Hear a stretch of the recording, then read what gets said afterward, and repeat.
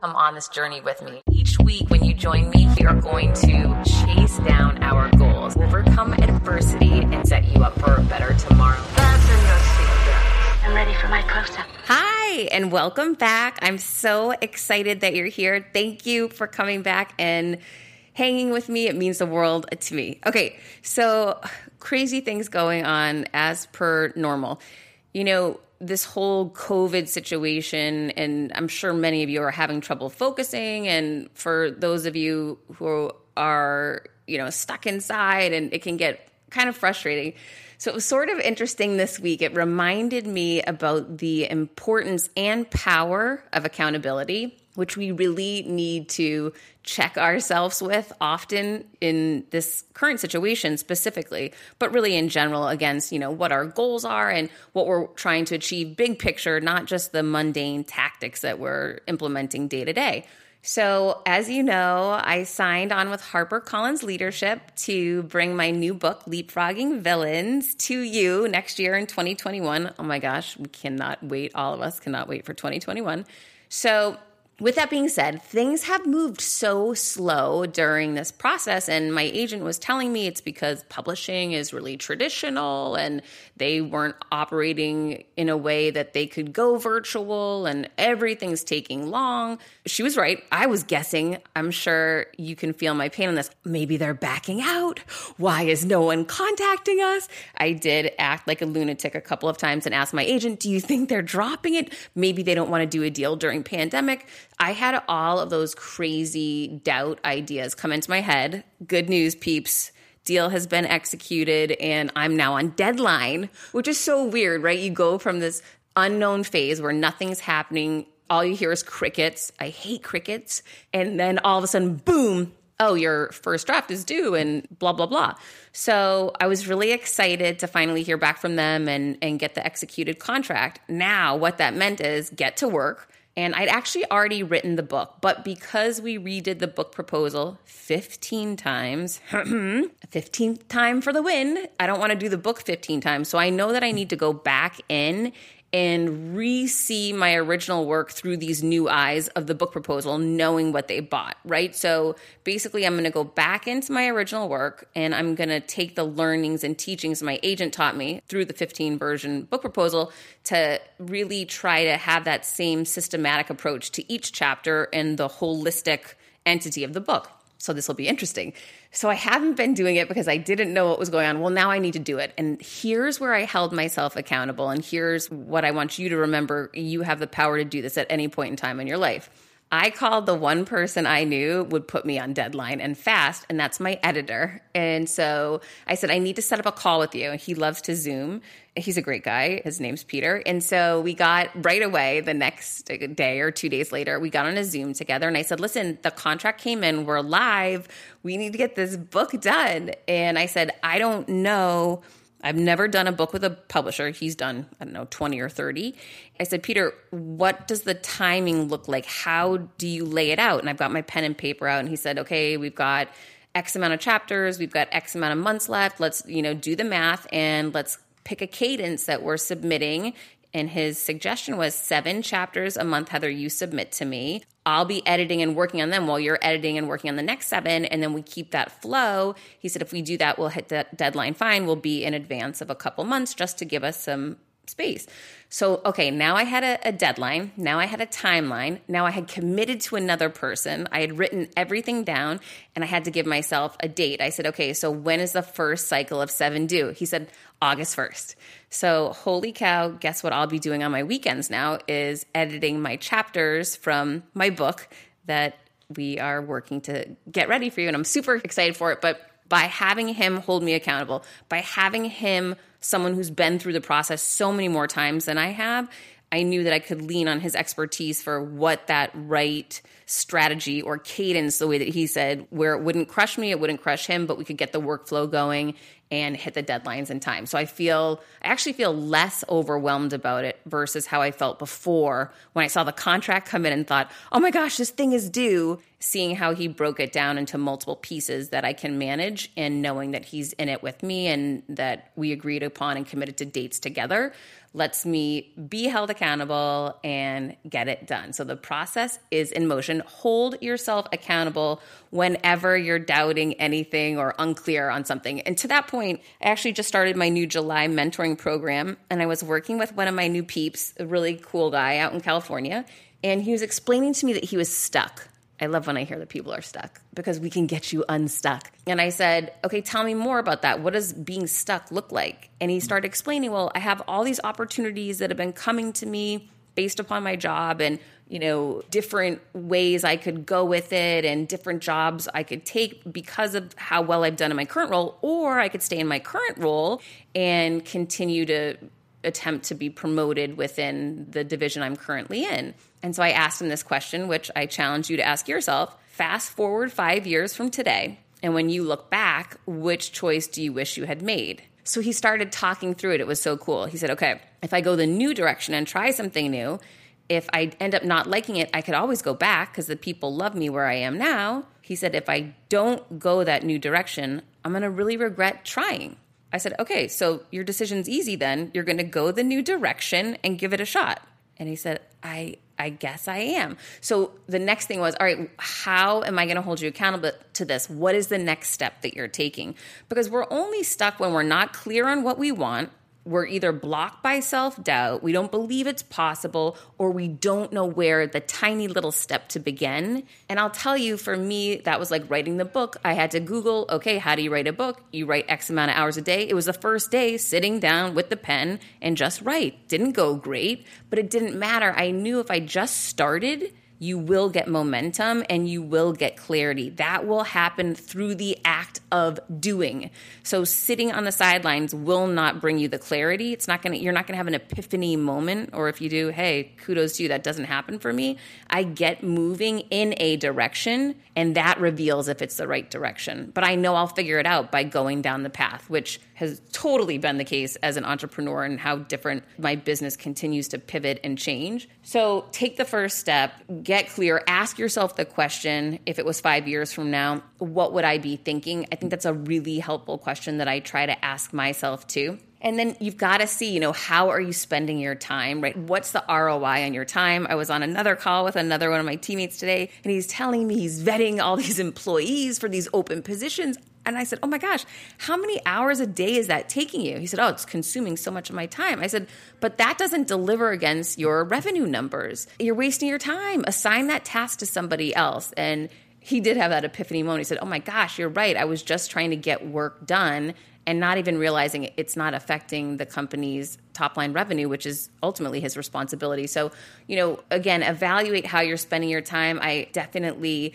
look at an analysis each week on how productive was I? Where were the glitches? Where did I get held up? What could I do differently next week? How can I be more efficient? Or who could I tap that maybe could help me become more efficient? Or who could I task this to if this isn't ultimately the best job for me to be taking on? And through these various conversations and trials and errors, I find so much out there in the world that I didn't even knew existed. I mean, again, I was in the same business for 20-something years, and I lived in this little bubble, and now I'm out of the bubble. And I'll tell you, I'm learning so much, and I'm learning a lot about automation. And basically what automation means is you not having to do everything, but software, apps, systems, other people doing things for you so that you can make money while you sleep, which is a beautiful thing. So this week, I just found out about LinkedIn having automation that can send messages to your contacts when you're sleeping, pre-recorded drip campaigns. It's unbelievable the results people are getting with this. It blew me away that here I am. I'm omnipresent on LinkedIn. I'm on LinkedIn. That's where I spend more of my time than any social media. I post, since I met with Gary Vee, probably 10 times a day, and he told me to increase my posts. I've done it, and frequency delivers, showing up there all the time delivers, but I could have been delivering and converting at a much higher level, and I didn't realize that. It was just I hadn't been exposed to the information that was out there yet. I guess it's relatively, still new in some areas, at least in my world, it's still new. And I was able to, in 2 days, came across 2 different people using the same technology, and both explained to me how unbelievable this tool was for their business. One was using it to convert people into listeners to her podcast. Again, she was sleeping. She could be working. She didn't have to be involved. She set it up and let it run. And this messaging was going out on behalf of her to connect to other people, which is fantastic. And then another person I met with is actually selling programs via these campaigns that are going out on behalf of her. She's, decided on the copywriting that's going to go on in the text and the actual message, but she's converting business and selling clients while she's nowhere near LinkedIn and not involved with it at all. So again, these are just these random little pieces of information I pick up during the week, being exposed to so many different people, asking a lot of questions and trying to find out what's working for people. You're going to see some of the things will work. Some will look back and will say, oh, that wasn't, the greatest investment of time, but that's okay. That's how we continue to learn and to grow. And I actually had a super funny situation that just occurred, which I'm going to share with you right now about learning and growing and not feeling bad about failing. I was a guest on a podcast and it was a team of hosts. So there's a group of them and me. And at the end, one of the guys said, I'm going to go Heather Monahan, Gary Vee on you. And I knew what he meant. He was going to pitch me to come on my show the same way I had pitched Gary Vee to go on his show while we were on air together. And I said, oh, I know what you're doing. So I was kind of excited to hear his pitch. And I said, okay, go. And he said, can I come on your show? And I very quickly said, no, that was a terrible pitch. Nobody would say yes to that. And I said, let me walk you through what a better pitch would be, or let me walk you through what I did with Gary Vee. I said, number one, I consumed so many of Gary Vee's episodes. I know who his audience is. I see the messages. I know he has a lot of women that are listening. However, I also know he doesn't have a lot of female guests. I understand his audience. I know their pain points, and I know what he's providing for them. So my pitch to him was going to be around the angle, don't you think there could be more value add if you had more female guests? I opened up with that question earlier before we went on air to get him thinking in that regard. I shared with him many times that I loved his show. I gave him specific examples of guests, female guests that he'd had on that I knew that I thought did a great job that I took value from. I worked in private with his EA and talked to him about the best way to approach him and pitch him. So I got inside tips on individually what he thought might work.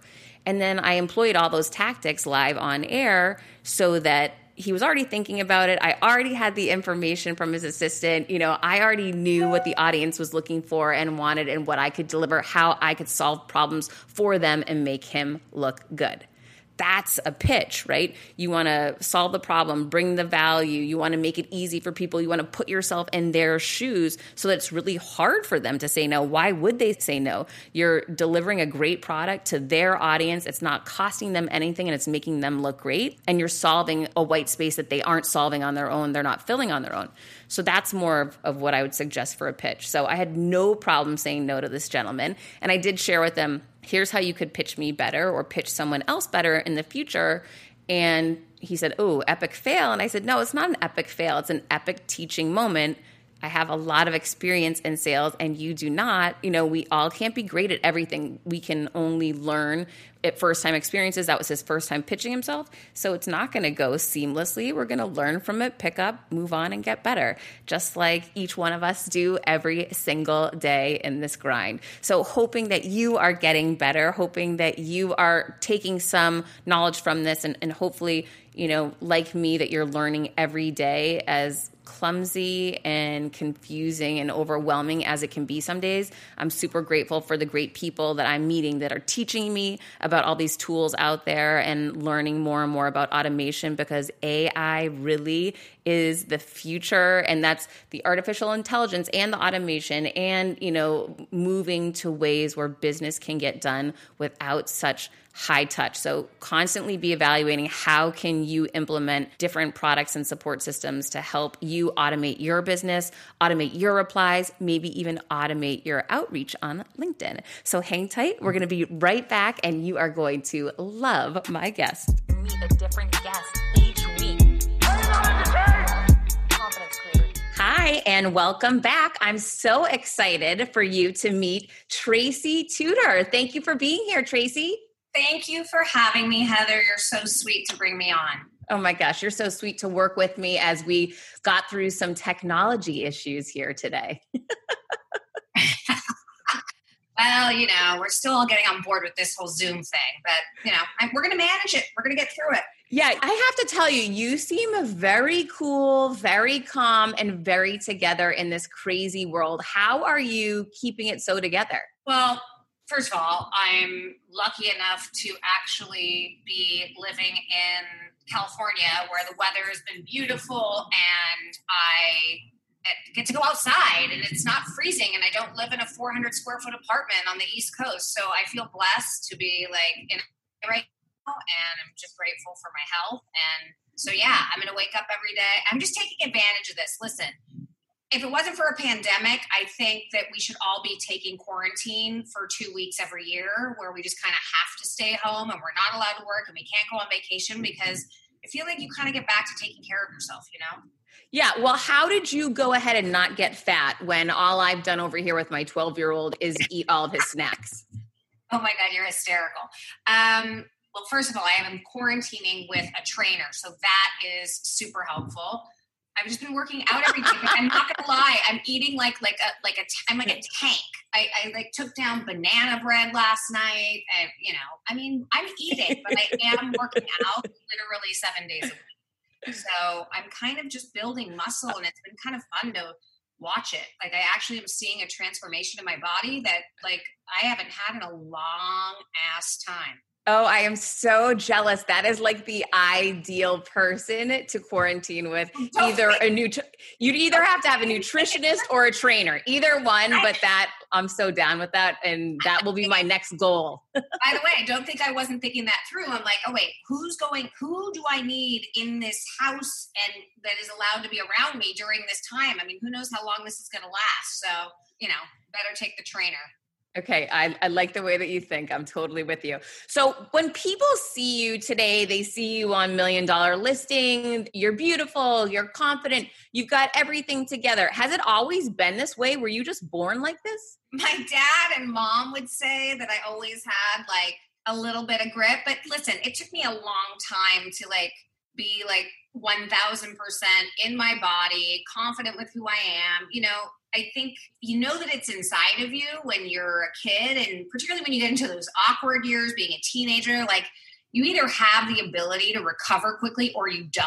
And I think that's what, as a young woman growing up, you start to see in your 20s. And that's where it gets a little hairy. And, I think for myself, now that I'm literally 44 years old and, dating again, and I'm a single mom of 2 teenage girls, I feel like I've got it, I'm like, oh, this is who I am. And now I'm not going to make apologies for it. And you know what?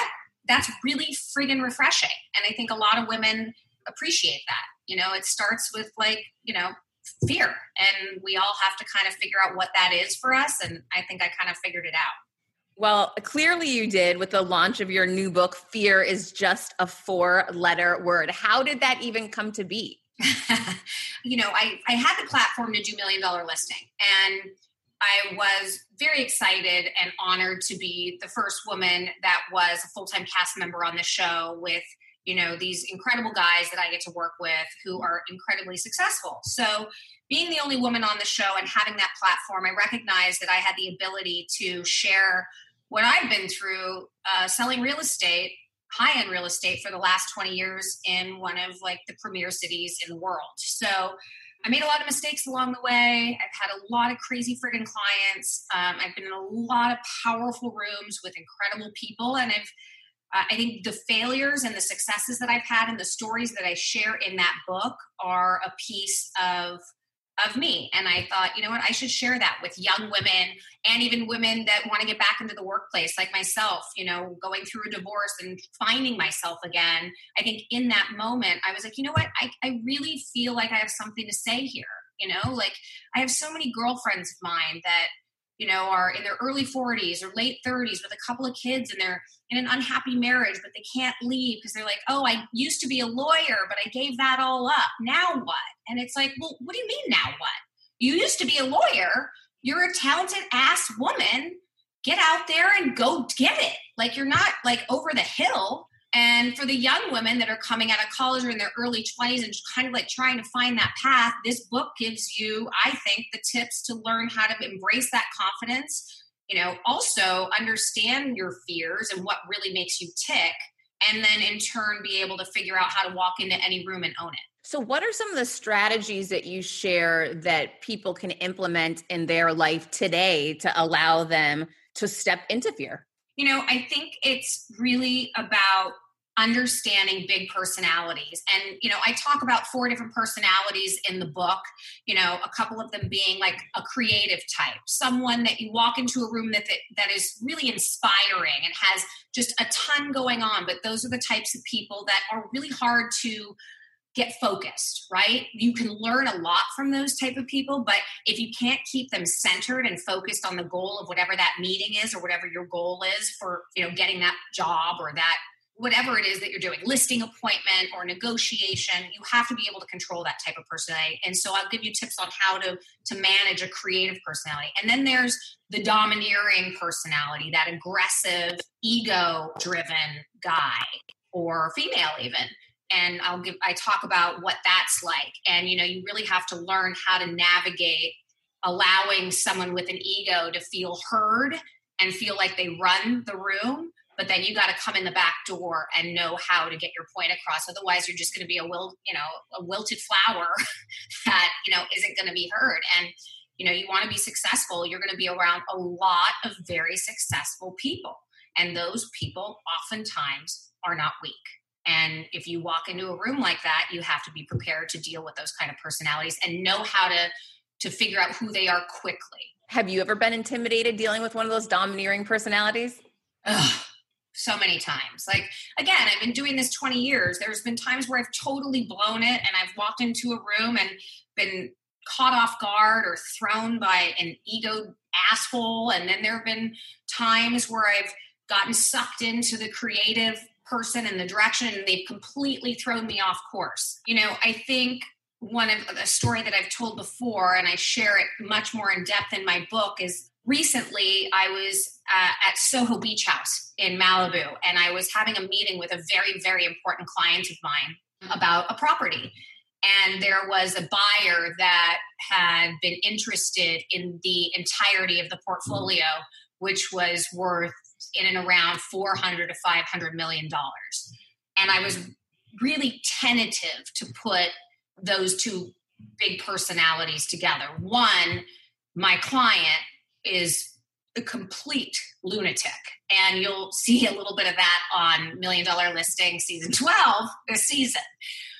And the buyer also was just a fast-talking, finance guy, big ego. And so I was like, how am I going to deal with these 2 people at the same table? But they insisted on it. And so the meeting sort of went awry. And even now, 20 years later, I was trying to navigate how to keep them focused on the goal of the meeting, which was to try and obviously put a massive deal together without, one or the other personalities getting out of control. And the buyer, which I did not know very well, started just, veering off. And I tried to bring him back to the table, and I got a little frustrated with him. And I shared that frustration, and his response, I think I actually said, like, why don't we stay focused on what we were talking about earlier? It seems like we're getting off topic. And he was like, what's your problem? And I go, I don't have a problem. I just think we need to stay focused on what we're here to discuss, which is the property. And he goes, sounds like you've got a little bit of a that time of the month thing. You're on your period? And I just was so like blown away that I didn't recover. I had to get up and leave the table and go to the bathroom and gather myself because I was so furious and like enraged that I couldn't be reactive in the moment. And I talk about it in the book, and I talk about, being caught in those moments where you are going to get flustered and someone's going to say something that's going to completely offend you, and you have to figure out how to recover. And in that moment, for me, I like almost was in tears in the bathroom. I pulled myself together. I went back downstairs, and I literally just sat and listened for a minute because he knew I was upset. And once I gained my composure, he was like, are you okay? And I just looked at him square in the eye and I said, you ever speak to me like that again, and this meeting is over. And I think he was like, oh, I was just fucking around. I was just kidding. And I was like, yeah, it wasn't funny. Let's get back to business. And even though I thought I had failed because I had to get up from the table, and as a woman, you don't want to show weakness and all of this stuff, I was able to kind of come back, sit down, regain my composure, and then say what I needed to say. And move on. And so I think, it's those types of stories that you're going to hear in the book, and I think see on the show this season, as a woman struggling, in like a high-end real estate capacity. Are you tired of the stress and chaos of live launching? Who isn't, right? But if you've tried going evergreen, that's not the solution either. Hello, low conversions. So what's the answer? The Circuit Sales System is designed to make sales for you every single day while giving your audience all of the excitement of live launching without you ever having to live launch again. What would increasing your current yearly revenue by 40 times look like for you? Okay, nobody's making any income guarantees here, but that's exactly what Nikki did for her business when she developed her Circuit Sales System. The Circuit Sales System is the automated system that combines the best of both live launching and evergreen with none of the worst. Think high conversions and high predictability without the chaos or risk. Get the free on-demand video training at circuitsalessystem.com/confidence. Get the free on-demand video training at circuitsalessystem.com/confidence. Quick math. The less your business spends on operations, on multiple systems, on delivering your product or service, the more margin you have, the more money you keep. But with higher expenses on materials, employees, distribution, borrowing, everything costs more. So to reduce costs and headaches, smart businesses are graduating to NetSuite by Oracle. NetSuite is the #1 cloud financial system, bringing accounting, financial management, inventory, HR into one platform and one source of truth. With NetSuite, you reduce IT costs because NetSuite lives in the cloud with no hardware required, accessed from anywhere. You cut the cost of maintaining multiple systems because you've got one unified business management suite. You improve efficiency by bringing all your major business processes into one platform, slashing manual tasks and errors. Over 37,000 companies have already made the move. So do the math. See how you'll profit with NetSuite. I want you to know that finding ways to be more efficient, cut costs, and get rid of errors and mistakes can completely transform your business, boost your performance at the same time. This is why you need NetSuite now. Now through April 15th, NetSuite is offering a one-of-a-kind flexible financing program. Head to netsuite.com/Monahan. netsuite.com/Monahan. netsuite.com/Monahan. Tracy, the thing is, though, a lot of women, and I'm thinking putting myself in that situation too, if there was $500 million on the table and I was feeling like I had a potential deal on my hands, many people might second guess taking that really direct approach to stand up for yourself in fear of losing the deal. What do you say to those people that might say, I don't want to upset the apple cart. I'm not going to anger this guy. I'm just not going to stand up for myself. I'm just going to try to move forward and forget that he said that. I will always, and there obviously have been times where I haven't done this, but I will always now speak my mind, because I find that's the only way that I can put my head on the pillow at night. I'm just not that personality type that feels comfortable being spoken to like that. And for me, I like to leave it all on the table. I don't want to walk out of a meeting or a listing appointment or an interview or a coffee feeling like I just got crushed. I want to feel like I'm a player at the table. And if that means I have to say something that's going to make the entire table uncomfortable, then so be it. I think the goal is to learn how to say it in a way that is direct, confident, and in control without being, you're going to be called a bitch. You're going to be called emotional. You're going to be told that maybe you're on your period, whatever it is. I think it's important that you recover from that kind of stuff. And I would say to women, anytime that you feel in your gut And there's an entire chapter in my book called Trust Your Gut. Like it's all about your instincts. And anytime you have that instinct to speak up, you need to do it. And it's just about learning how to be reactive, but controlled. Everybody always says, oh God, don't be reactive. Well, why the hell not? If it's that your knee-jerk reaction sometimes is your gut speaking up. It's just about learning how to hear it inside and then say it in a way that is controlled and effective. So you sometimes use humor in those situations too, right? Oh God, all the time. My friend Corey, who is maybe one of my favorite people, he's very successful. He ran new development for Douglas Elliman, California for quite some time and now is consulting. But he's one of those guys that was very much in like the corporate environment in real estate, which, as an agent, you really aren't. And he would be in these massive meetings with, suits and ties and doing the whole bit.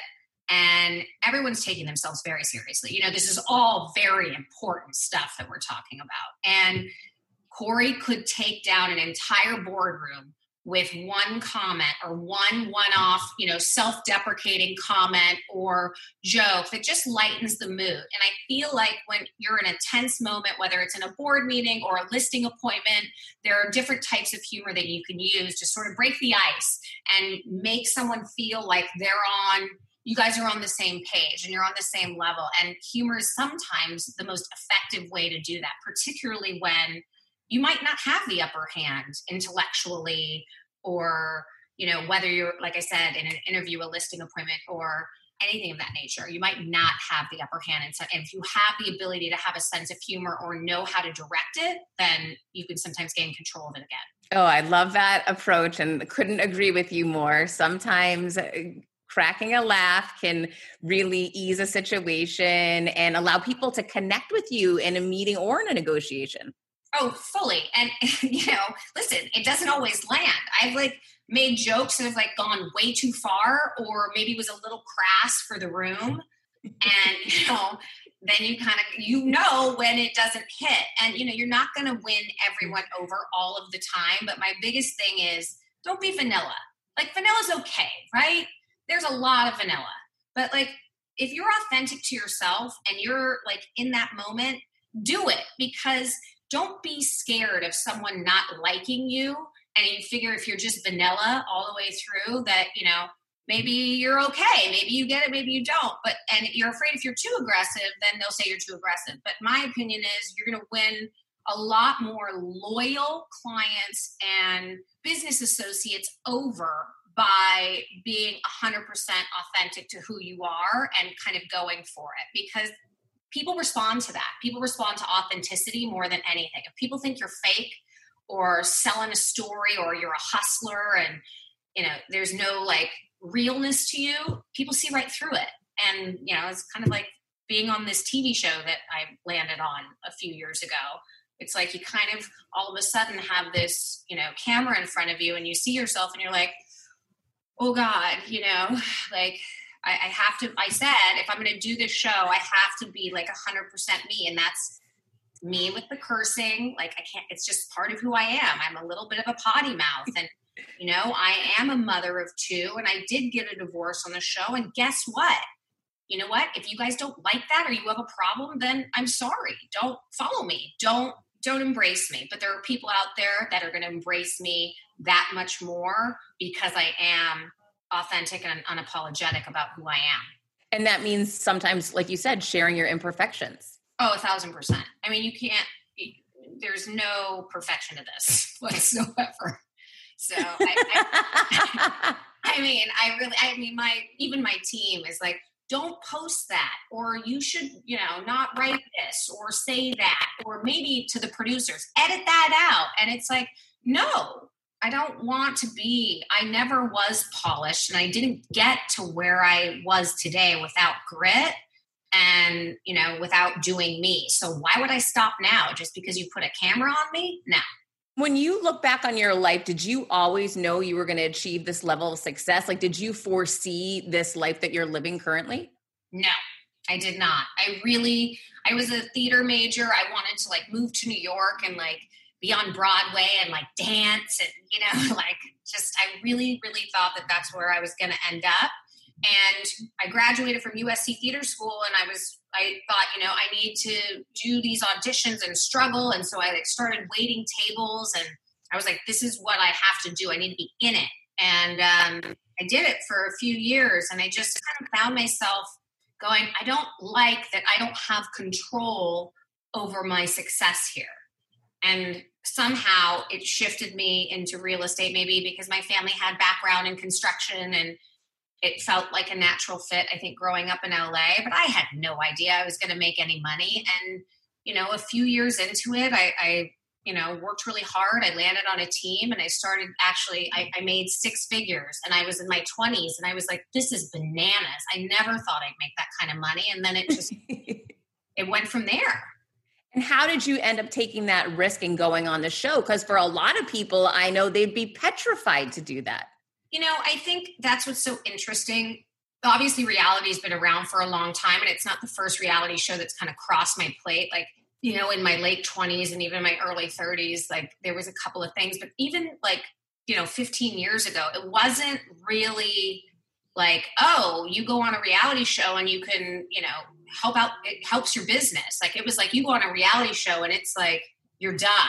And to be honest with you, I don't think if I ever was on a reality show in my 20s or like, I mean, maybe I would have figured it out, but I don't think that I would have that strong sense of, I mean, I'd probably be a total hit on like Vanderpump Rules. I would have been a hot mess. So I just feel like it got me to where I am, and full circle moment, I was an actor for a lot of my young life. And so now to end up on this real estate reality show, it's like, okay, somehow God's like watching over me. That's really interesting to see the different path that your life has taken. But like you said, really led you to a place that's incorporated where you have control of your finances. You're able to achieve major success while still jumping into this passion that you've had since you were a kid. That's pretty amazing. Yeah. I mean, the fact I like pinched myself, I mean, it was a terrifying leap to take, and I took it, and I like no regrets whatsoever. But once I did, it was good to be like back in front of the camera again. And it was fun. And, you know, and doing what I actually love, which is selling real estate and working with different clients and personalities. I was never one that would, you know, be able to sit at a desk all day. So, you know, kind of to get to put those two jobs together, I'm really grateful. And that's kind of, again, part of the reason why I was like, you know what? I have this opportunity to be on this great show that's been running on Bravo for 12 seasons now. And why wouldn't I want to speak to women about some of the stuff that I've been through? I wish someone told me what the fuck to do when I was 23 and getting into the business or getting into any business, because you're, as a young woman, you know, you're told to do things a certain way, you know, put on your black slacks and your flats and show up with your hair tied back, and you sit at the desk and do what you are told to do. And I'm like, no, don't do that unless you like slacks. I don't know. I mean, you write about the importance of dressing the way that you want to, not the way that others tell you to. Yeah, because I think that that's such a big piece of being a woman that feels confident. I think what you wear and how you feel about yourself is a gigantic part of how you know, walk into a room. And I don't believe in trends. I mean, there's certain trends that are going to work for you and certain trends that are not. And I don't feel like following the trends is the way to go. And I think that you have to do and dress in what makes you feel incredibly confident. And I think also following, where are you going? Are you going to meet someone for coffee? Who are they? Are they in, like for me, are they in entertainment? Are they a writer? Are they a producer? Are they a studio head? Or are you meeting with a big CEO in a boardroom for a listing appointment? You know, there's all these different elements that come into play when I figure out what am I putting on today that's going to make me feel great. Sometimes, and you know, you see this on the show, I'm in like jeans and some Golden Goose tennis shoes, and then I'll grab my Birkin and I'll go show property to an actor. And that makes them feel, I mean, what am I going to do? You know, some young, like 32-year-old successful actor who's a creative, I'm going to throw on like a Zach Posen dress and a pair of stilettos and walk properties in the Hollywood Hills. It's not who they are. It's not who I am. And it's not an introduction on connection. And connection is really, really important. So I think fashion and dressing is a big piece of confidence and, again, staying true to who you are. So where's the line between listening to your intuition, being authentic, being the real you, and then being a chameleon where it can benefit you? Yeah, the big piece of that for me is being able to compartmentalize, because I think that, people are like, well, how can you be 100% authentic to yourself if you're this person over here, but you have to walk into a room with just basically personalities that might be the polar opposite of you. And I think, being a chameleon and first of all, doing your diligence on whoever it is that you're meeting with. And I talk about this in the book as well.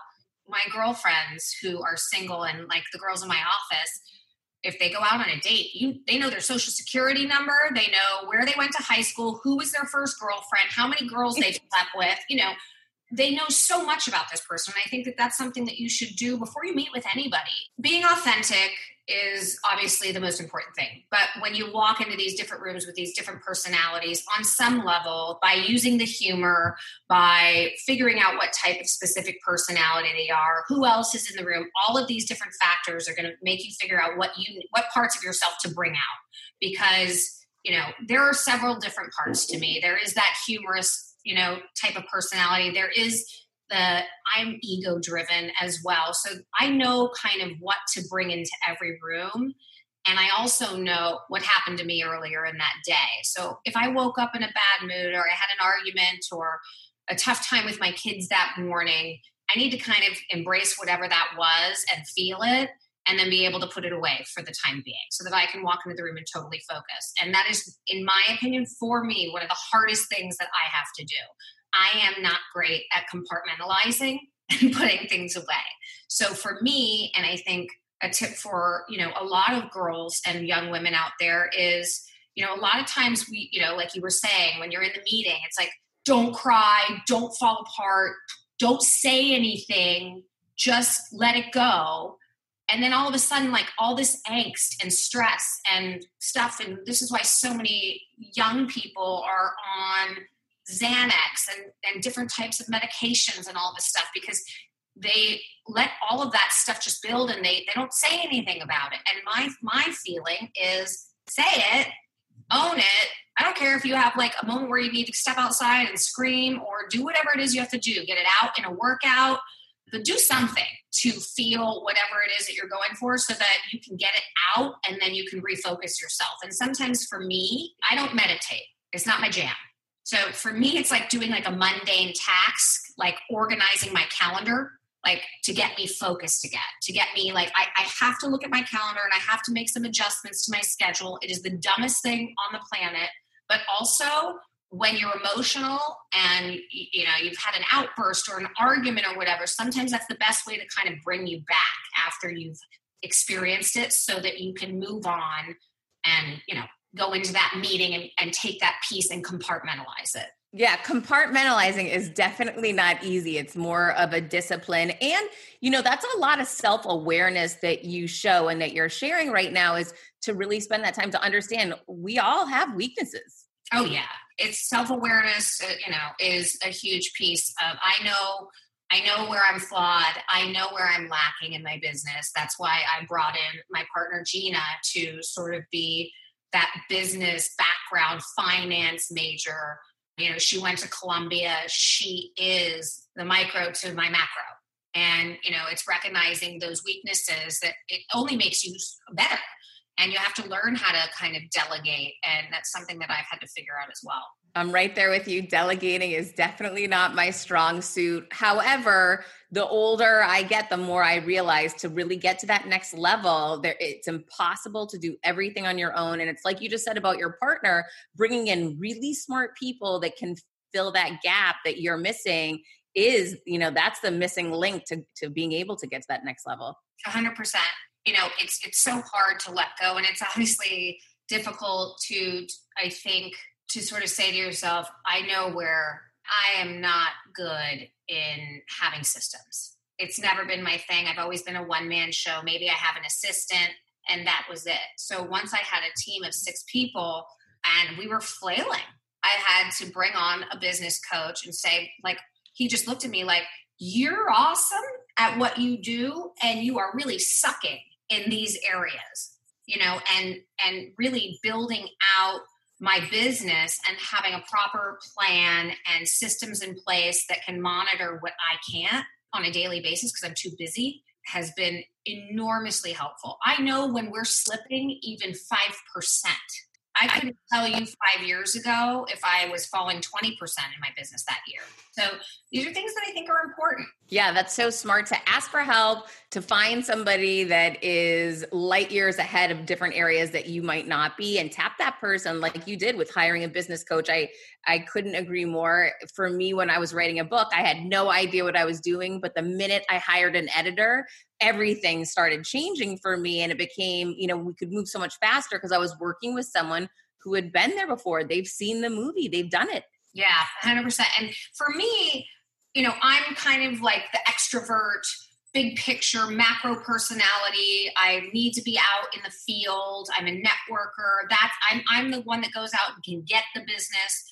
Oftentimes, like, a lot of business comes from me on vacation, which, a lot of people are like, oh, she travels so much. And it's like, I'm always working. I'm always I'm always meeting people. And that's my job.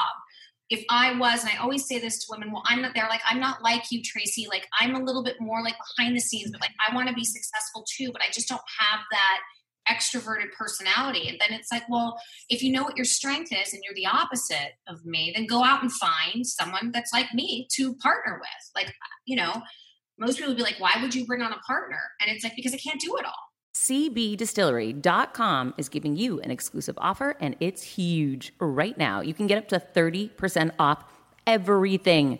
If you've struggled with sleep, stress, or pain after physical activity, CBDistillery.com has a targeted plant-powered solution just for you. I love hearing how many of you have seen improvement in your daily life thanks to CBD. So if better sleep, more calm, and relief from discomfort after physical activity sounds good to you, you should explore CBD. Don't miss this massive sale and get up to 30% off your order. Visit cbdistillery.com and enter VIP. That's cbdistillery.com and enter VIP at cbdistillery.com. Not available in Idaho, Iowa, and South Dakota. When I started podcasting, an online store was the furthest thing from my mind. Now I'm selling my group coaching on the regular, and it is just so easy, all because I use Shopify. Shopify is the global commerce platform that helps you sell at every stage of your business, from the launch your online shop stage to the first real life store stage, all the way to, did we just hit 1 million orders stage? Shopify is there to help you grow. Whether you're selling scented soaps or offering outdoor outfits, Shopify helps you sell everywhere. From their all-in-one e-commerce platform to their in-person POS system, wherever and whatever you're selling, Shopify's got you covered. Shopify helps you turn browsers into buyers with the internet's best converting checkout, 36% better on average compared to other leading commerce platforms, and sell more with less effort thanks to Shopify Magic, your AI-powered all-star. I didn't know what I was going to do when I got fired. Launching my own business seemed so intimidating. I didn't know how to set up a website, and I really didn't need to. Shopify does it all for you, and they make it so easy. It was that breakthrough moment for me that I realized I can do this. I can go to work for myself thanks to Shopify. What I love about Shopify is you don't need to have all this technology information ready to, you don't need to know how to plan and run things. You just need to go to the platform, turn it on, and know what you're selling, and Shopify is going to help you figure out the rest. Shopify powers 10% of all e-commerce in the U.S., and Shopify is the global force behind Allbirds, Rothy's, and Brooklinen, and millions of other entrepreneurs of every size across 175 countries, including your girl right here. Plus, Shopify's award-winning help is there to support your success every step of the way, because businesses that grow, grow with Shopify. Sign up for a $1 per month trial period at shopify.com/Monahan, all lowercase. Go to shopify.com/Monahan now to grow your business no matter what stage you're in. Shopify.com/Monahan. No matter what stage you're at, they're going to make it easy. This episode is brought to you by Shopify. Forget the frustration of picking commerce platforms when you switch your business to Shopify, the global commerce platform that supercharges your selling wherever you sell. With Shopify, you'll harness the same intuitive features, trusted apps, and powerful analytics used by the world's leading brands. Sign up today for your $1 per month trial period at shopify.com/tech, all lowercase. That's shopify.com/tech. And people are always like, how do you do it? How do you have two girls? How do you have a social life? How do you try? Well, because I have a partner. And that, means me sacrificing some of my income to bring in someone that is able to help me manage this business. I want a life. I am not going to live real estate 24/7 and, be taking calls at 10:30 at night if I can avoid it. At this point in my life, I want some balance. And, that's why, Gina's been such a blessing, and the rest of my team. Those are such great tips. And where can we find Fear is Just a 4-Letter Word? You can pre-order Fear is Just a 4-Letter Word on Amazon right now. We've got the Audible version, this, hard book or Kindle, and you can also order it on Penguin Random House as well. And I think there's a few other sites, some of the big book sites, but right now the easiest way to do it is Penguin Random House or Amazon.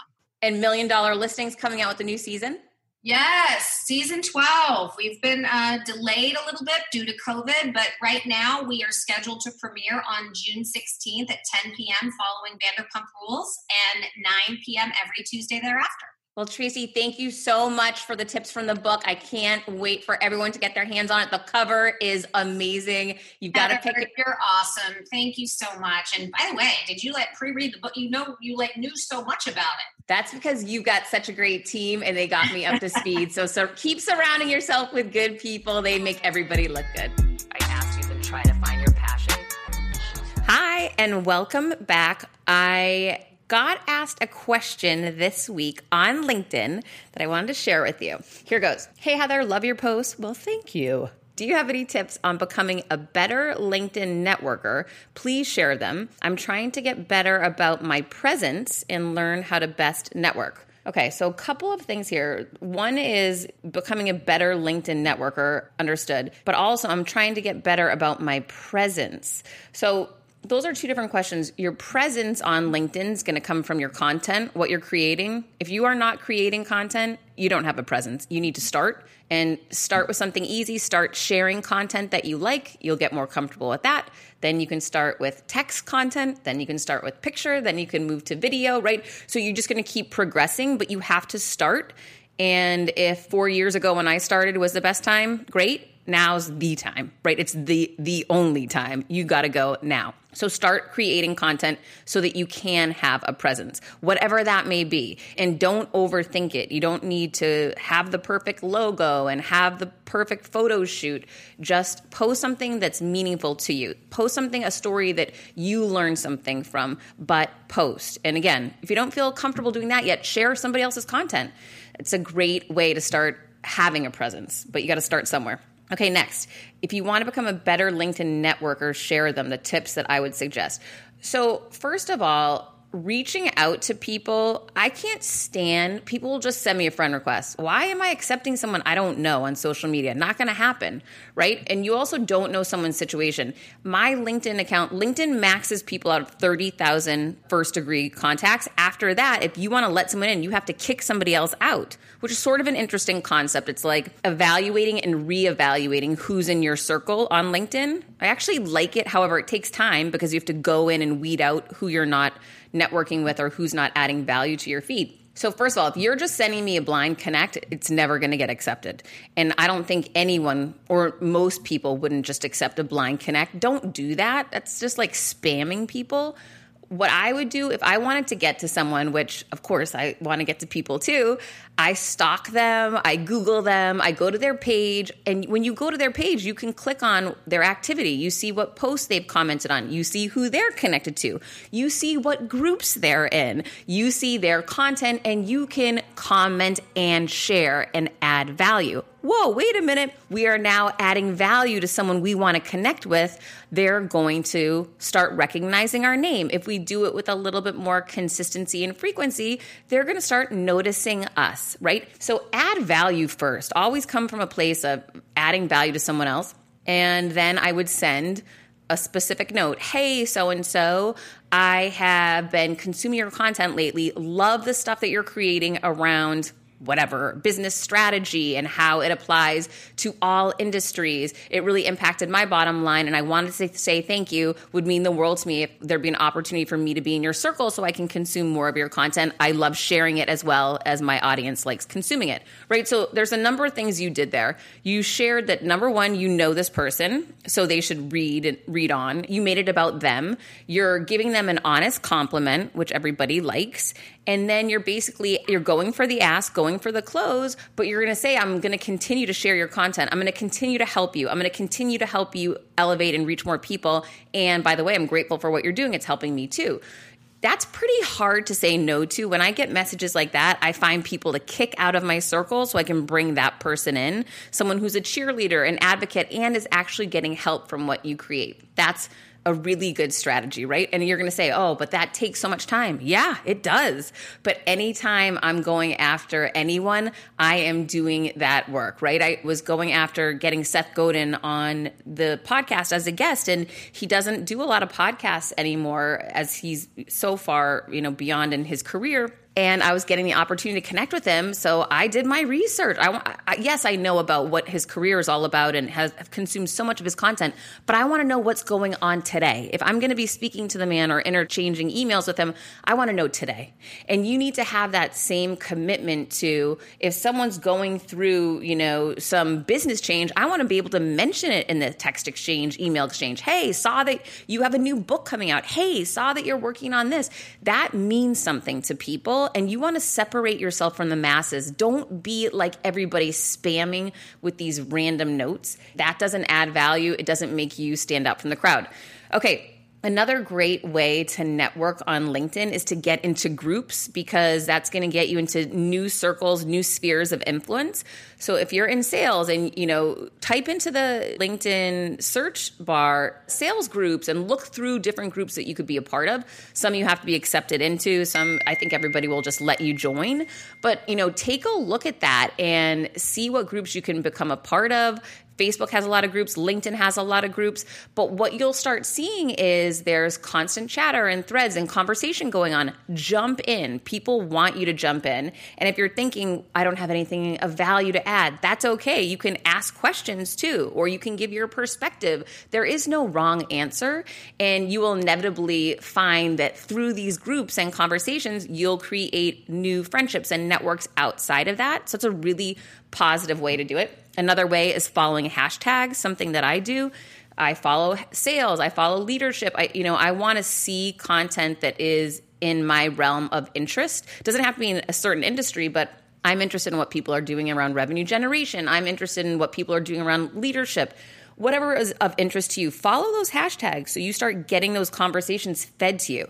If you're targeting specific companies, follow those companies, right? Why not put them on your favorite and your interest list so that you get served that content? And if you have Sales Navigator, you can actually click on the very specific companies or people that you want to follow. Take out Google alerts on these people. Just keep yourself in the loop as to what's going on. There is so much that you can do. So when there is an opportunity presented where you can contribute or jump in a conversation, you can add value because you read the article, you have a perspective. You got to get in the game. I spend more time on LinkedIn than I do any other social media platform, tenfold. And that's because this is the place where business gets done. Yes, you can meet great people. I've made great friends. Joy McAdams, a good friend of mine who I met through LinkedIn and through our rapport and commenting on posts. And then it turned into us actually meeting in real person in Atlanta before COVID, obviously. But, so it can be a place to create friendships, and it can be a place for you to better yourself, to learn more, but you have to be the one doing the outreach. You have to be the one doing the legwork ahead of time and putting the time and effort in to jump into these threads, jump into these conversations, jump into these groups. Don't sit on the sidelines waiting to be invited. Permission granted. Get in now. I'm so glad that I did 4 years ago. And to see the growth on my LinkedIn because of consistency, because of increase in frequency, because of following certain hashtags, now I'm learning about this automation and ability to send out specific messaging to people in specific positions so I can reach more people. Even if it's just I'm going to reach out to them with, hey, I want to share my ebook on how to be a more confident seller. Click here to get my free ebook. I can add value to people even when I'm not at the computer actually, typing away and hitting the keys. So the more people you connect with, the more people outside of your bubble you get to know and converse with on LinkedIn, the more you will learn about what tools and tactics and opportunities are out there. I'm sure there's millions that I don't know about, and I can't wait to learn them, right? And add them to the repertoire. Also, algorithms are always changing in social media, so we can't just have one way and done. And I actually was talking to someone about this today. I remember when I got into business early in my 20s, female, not a lot of females were in the industries I was in, and I'd always hear from the older men, this is the way we've always done it. No, this is the way we've always done it, Heather. Heather, measure twice, cut once. These were older gentlemen that would say to me, very lively young lady running a $25 million operation, and people weren't happy about it. And I'll tell you, I wanted to move fast and break things. Speed to market is the new business currency. That is fact, right? You've got to move fast or your competition will move ahead of you, number one. And then number two, I'm constantly saying, I understand this conventional way that you have always done it. However, what's a better or new or different way that we can do it? And I've been challenging myself with that perspective since day one I got into business. It has never served me wrong. In fact, it's always served me right. Doesn't mean that each time I try to innovate and try something new, it works. Sometimes it's failed, but that's okay. I fail, I learn, I get back up, and I try a different tactic. But staying that one course just because that's what has always worked, that will not be what works today or tomorrow or the next day. You've constantly got to evolve based upon what's happening with market conditions, with pandemics, with industry changes, with environmental factors, with political changes. There are so many pushing exterior factors on business that you have to be responding to in as fluid way and shape of form as you can, not in a knee-jerk after everything comes crashing down. I go back to when I was young, I was a VP in sales and radio, and this is a very traditional, very one-way old business, and I was constantly coming up with new ideas on how we could innovate, and I was shot down all the time. But luckily, as you might know me by now, no's don't really get me down. Not that often. They did a little bit when it was pitching to the publishing houses. I got a little nervous, but we broke through it and it came. Everything worked out all right. However, I was told no all the time. And you learn in sales, don't take it personal. Figure out how you can come back to that person and showcase your idea in a different way, a different light, a different frame, so that it might connect to them better and they might understand it. Empathize with them in their situation, overcome their objections. What is their real fear? I would think about these different things. And one day I saw this really funny graphic and I used it in a meeting, in an annual meeting that I was going into about the need to innovate in business. And this is a long time ago. I mean, a really long time ago. I was probably 30 years old, so probably 15, 16 years ago. And I had seen this meme, or we probably didn't have memes back then. I don't know what it was called. Some graphic that was a picture of a man with horses pulling a wheelbarrow. And he was, working in a field trying to, let's say he's picking up corn or whatever to go sell corn, and that's his business. So a salesman comes up in a car next to him and jumps out of the car and says, "Oh, mister, I wanted to share with you this amazing idea that can innovate your business and 10x your revenue stream." The corn guy looks at him and says, I'm too busy. This is the way we've always done it. This is the way we'll always do it.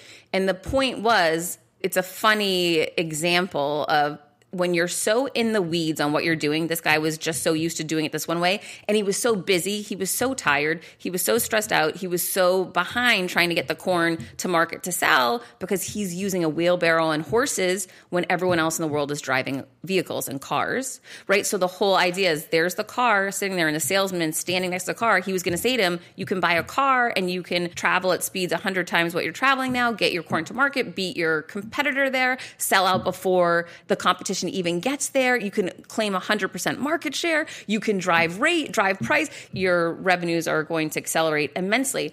But the man was so in the weeds, he couldn't pick his head up beyond what he had always done to see there's a better way. So I'm challenging you the same way I challenge myself daily. Don't get so mired down in what if I try something different and it fails? Lots of things will fail, but then you can pivot and grow, and then you can pivot and find a different way. And the more you put out there that you're looking to find a new and more innovative way, you're looking to become more automated, you're looking to become more efficient, you're looking to grow, the more you put that out there, the more you're going to attract that back to you. So whether you're looking at growing your presence on LinkedIn or growing your business, challenge yourself to try different ways. Try to put yourself out there in different ways and see what connects, what works, and see what doesn't. But constantly be testing and then evaluating the data behind it. So you're going to say, Heather, I reached out to 20 people on LinkedIn this week. 20 of them I sent personalized notes to. I did all the work and I received 80% of that. I got connections back. I wanted to test it and do it differently. So I tested it through an automated device to 20 people and we only got connection of 40%. But what I figured was with the time spent doing it, it was more efficient doing it this way. You know, do you see what I'm saying? Like you've got to constantly attempt, analyze data, reslice it, reevaluate it, and go back and do it again. And the more efficient and more practice you get doing that, which is essentially you evaluating your business, you evaluating your efforts, you evaluating your innovation, the more that becomes your norm, oh my gosh, the better you get, the more you become a leader in your industry, in your field, in your personal brand, in whatever. But it all starts with starting. So start now. That's my message to you right now. I hope this answered this beautiful young lady's question, and I hope there's some value that you can get from there as well. Keep innovating, keep taking chances. If you're not subscribed yet, please click subscribe now because there is some big stuff coming in the next couple of weeks. You are not going to want to miss it. And as always, if you could leave me a review, it helps the show so much. You guys mean the world to me. I appreciate you being here week in and week out. And until next week, keep creating confidence. You know I will be. I decided to change that dynamic. I couldn't be more excited for what you're going to hear. Start learning and growing. Inevitably, something will happen. No one succeeds alone. You don't stop and look around once in a while, you could miss it. Come on this journey with me. Hi, I'm here to tell you about a new podcast that I am so excited about, Negotiate Your Best Life, hosted by Rebecca Zung, a part of the Yap Media Network.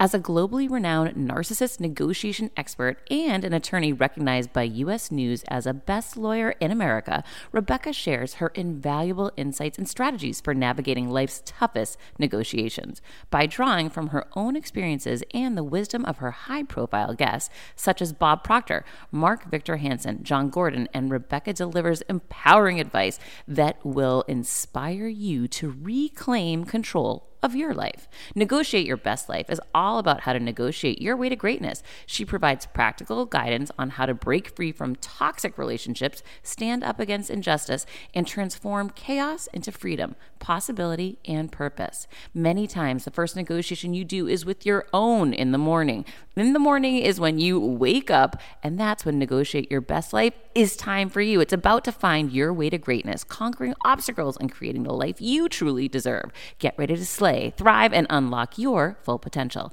Don't believe me? I'm going to go ahead and share some of the reviews that are out there so you can hear and you can believe too. You have helped me so much these last few weeks. I was with a narcissist for 2 years. She drove me to the point I wanted to take my own life. Listening to you has made a massive difference, and now I know what I'm with. Thank you, Rebecca. Now the recovery. Thank you for gifting the knowledge to believe in myself again. You have unknowingly helped me legally represent myself through criminal, federal, and civil court proceedings with a narcissist. There would be so many people around the world that you're helping without even knowing, like me. You saved my life. Emma, 35 years old, Australia. If you are ready to stand up against injustice and transform the chaos in your life into freedom, possibility, and purpose, then check out Negotiate Your Best Life now. Subscribe to Negotiate Your Best Life with Rebecca Zung on Apple Podcasts, Spotify, or your favorite podcast platform.